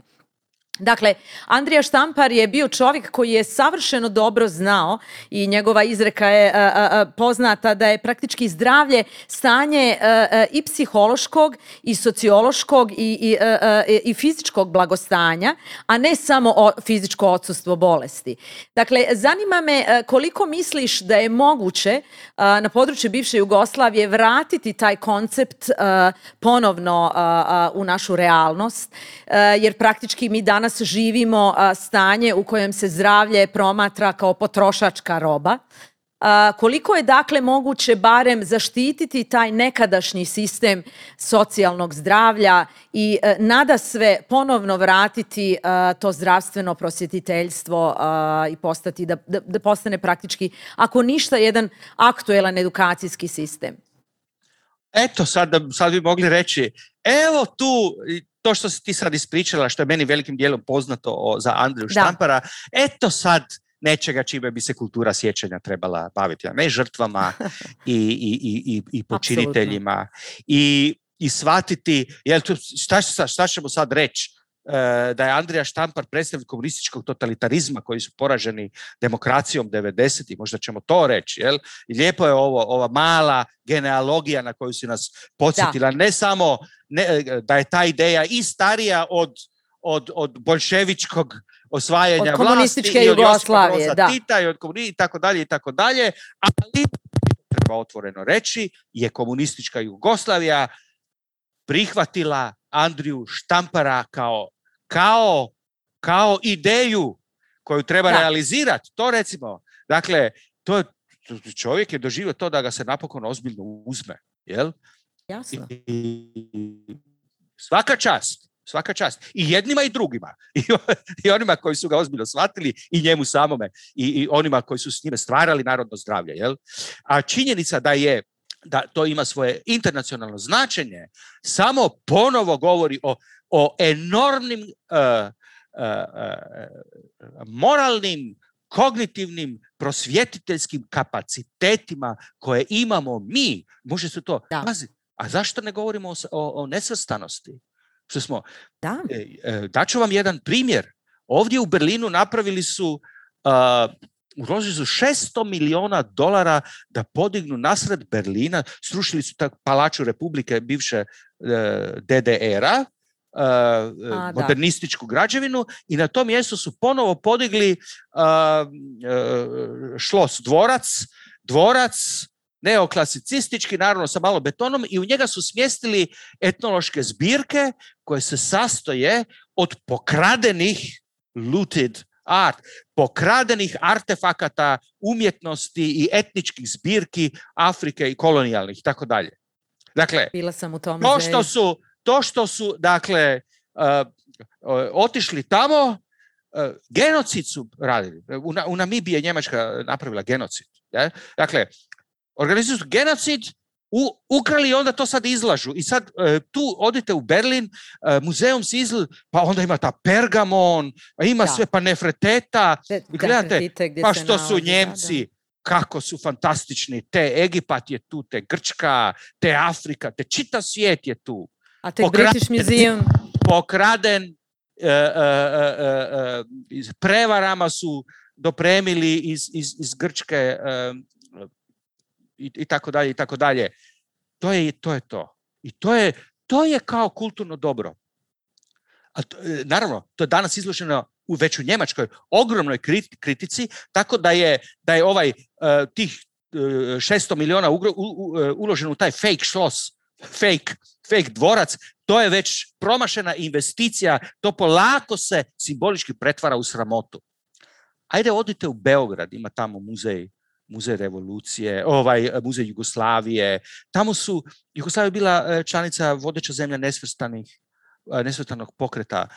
Tamo postoje također zbirke, umjetničke, artefakti i tako dalje. Sve donacije, sve darovi, ljudi dali. Niko odavde nije njih pobio i oteo im ništa. Dali sami. I mi to imamo. Šta je budućnost? Gdje je kulturna pravda? Cultural justice, epistemic justice. Gdje je to? U tom muzeju u Beogradu ili u Berlinu?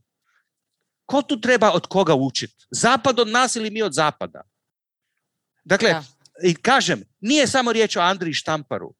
Riječ je o tome da imamo ogromno bogatstvo, intelektualno, moralno, kulturno, na ovome što mi zovemo Balkan, jel? Od kojeg čitav svijet može učiti. Jel? A moglo bi se sad pričati, ne znam, idejama samoupravljanja i tako dalje, ali mislim da je danas u jednom postkolonijalnom svijetu, kod nas je to sve pozaboravljano. Ma ne da to je izbrisano, to je uništeno. Pa imamo te naše, ja to znam na hrvatskom, kraljeke i knežeke, dakle kraljevi, kneževi, ti velike, te fantazije u nekakvim srednjovjekovnim moćnicima i slično. Mislim, to je neizdrživi kič koje proizvode naše akademije, a onda se s time identificiraju huligani i mala dječica u školi. I to su te priče. A prava bogatstva u kojima, kad kažem šta je pohranjeno, u čemu je bogatstvo? Pa budućnost je pohranjena. Budućnost je i u nesvrstanom pokretu i u Andriji Štamparu. Budućnost. Samo je, evo tu je kod nas. Umjesto da kopamo litij da Rio Tinto kopa litij u Srbiji, jel, prodaje i ostavlja smeće i otrove, jel, umjesto da to dajemo svijetu. Pa mogli bi s tim muzejem reći, hej, čekajte malo, alo, ovako se radi, a ne ovako kako ste vi radili. Dakle, mogućnosti su tu, potencijali su tu, ali ovi režimi su ustoličeni na uništavanju budućnosti, na uništavanju mogućnosti, uništavanju potencijala za budućnost koje mi imamo. Oni su tu, oni su oko nas. Ti ljudi koji na ovim prostorima koji žive nisu ni budale i nisu kulturno ništa zaostali i ne trebaju nikoga tu dostizati. Trebaju malo prestati konačno pod ovim nacionalističkim režimima sa svojim autorasizmima. Autorasizam je još ne znam, još sam primitivna, još ne mogu ovo, kad jednog dana budem ko Njemac, onda će... Dakle, to je fantastično. Čovjek bi rekao da kad dođe nacionalizam da je to sve puno ponosa na ono što je tvoje i tako dalje. Ne, to mi se zapravo otkriva apsolutni prezir onog najboljeg što imaš. Eto, tako da kažem, potencijali su tu i moguće je aktivirati i reaktivirati ih, ali ne tako da se formula kulturnog sjećanja uvozi iz Njemačke. Evo i na kraju ovog razgovora i kao jedan šlagvort na ovo svoje posljednje, na ovo zadnje pitanje o kojem smo razgovarali, nekako ovim rječnikom neoliberalnog kapitalizma, klasično pitanje, kako vidite dakle, budućnost u ovom kraju narednih 5 godina? Nekad smo mi imali neki srednjoročni plan, jeli, u bivšoj državi, i dugoročne planove koji nisu nimalo za zanemariti, ali zaista me zanima tvoje viđenje nekakve bliže budućnosti ovog regiona. S Balkanom smo počeli, s Balkanom i završavamo. Pa, zapravo ja nisam nikakav vidioc i ono što sam rekao što je poanta je da je povijesna kontingencija, dakle moment slučajnosti, činjenica da stvari kakve su danas se mogu preko noći promijeniti je ponovo tu i da više nema autoriteta znanja kao slušajmo zapad pa ćemo ako samo slušamo šta nam taj zapad kaže kamo da idemo, onda ćemo doći na taj nekakav cilj. Dakle, ta naivnost više nema nikakvog temelja. A baš zato što je sve kontingentno ne mogu raditi petogodišnje planove, ali mislim da su promjene moguće. Evo recimo sam mali detalj o Možemo u Zagrebu koji su osvojili vlast. To se tako pripremalo, nešto slično kao i u Grazu. Dugo se pripremalo, mikro radom u području tog civilnog društva, urbanog prostora, da bi se nešto stvorilo iz toga. Dakle, stvari, nešto se zbiva. Ne postoje nikakve kraljevske formule, kraljevski put kojim treba poći ili formule koje rješavaju, niti ih ja znam. Ali mogu samo reći, mogu pozvati sve ostale da se spremno pridruže inicijativama u kojima se nazire nekakva drugačija, ne budućnost, ne treba reći drugačija budućnost, nego budućnost naprosto, jer ako ostane ovako kako jest, budućnosti nema. Dakle, to je jedna stvar i druga stvar, može se primijetiti i to će se, ja mislim, intenzivnije vidjeti da su mlade generacije daleko osjetljivije na ova pitanja no što smo to mi, jer mi smo svi ja sam Srećković, ja ću umrijeti prije katastrofe. Što je super, jel? Međutim, djeca koja se danas rađaju, pa ona će morat se suočiti sa suncem koje će ih pržiti, sa žeđi, sa golim šumama, ratovima, klanjima za vodu. To je apokaliptička budućnost koju oni gledaju u oči. Dakle, ja bih onda najradije prepustio njima da oni i tih narednih 5 i ostale godine da ih oni kreiraju. i da se bore naprosto za budućnost, da oni ne budu zadnja djeca čovječanstva. Ja definitivno vjerujem u djecu koju pominješ i vjerujem u njihovu želju i u volju da ovaj svijet promijene.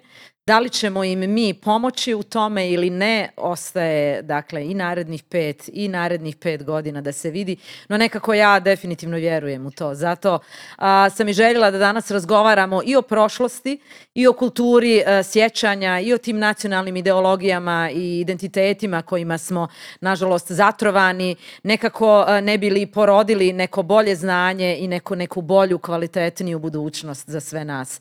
Pa i na ovom tako omrženom i tako Evropi samodopadnoj mrskom Balkanu.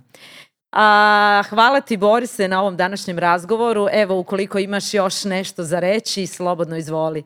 Pa ne, ništa, ja ću se samo zahvaliti i ponovit ću možda kao neku vrstu poante ono što sam do sad govorio ili dao implicitno naslutiti, je to da ja vjerujem u te naše ljude i da se ja još sjećam toga da su oni znali donositi prave odluke u pravo vrijeme, da su se znali staviti na strane i da su se znali na način herojski bez premca boriti za dobre stvari. I ja mislim da će postati svjesni uzaludnosti ovoga što im se zadnjih 30 godina događalo i tog historijski sramotnog i sramotne i bijedne prakse. Nije, to im je ispod časti. Oni trebaju stvoriti nešto bolje i kažem, i trebaju početi od toga da nije riječ o tome od koga učiti. Svijet je puno onih koji trebaju učiti od ovih naših ljudi. Eto to. Da. Bori se u toj vjeri i nadi u neko zaista bolje i kvalitetnije sutra i završavamo ovaj razgovor. Hvala ti lijepo i evo ugodan nastavak dana u Berlinu. Hvala i tebi i hvala na sudjelovanju u ovoj emisiji.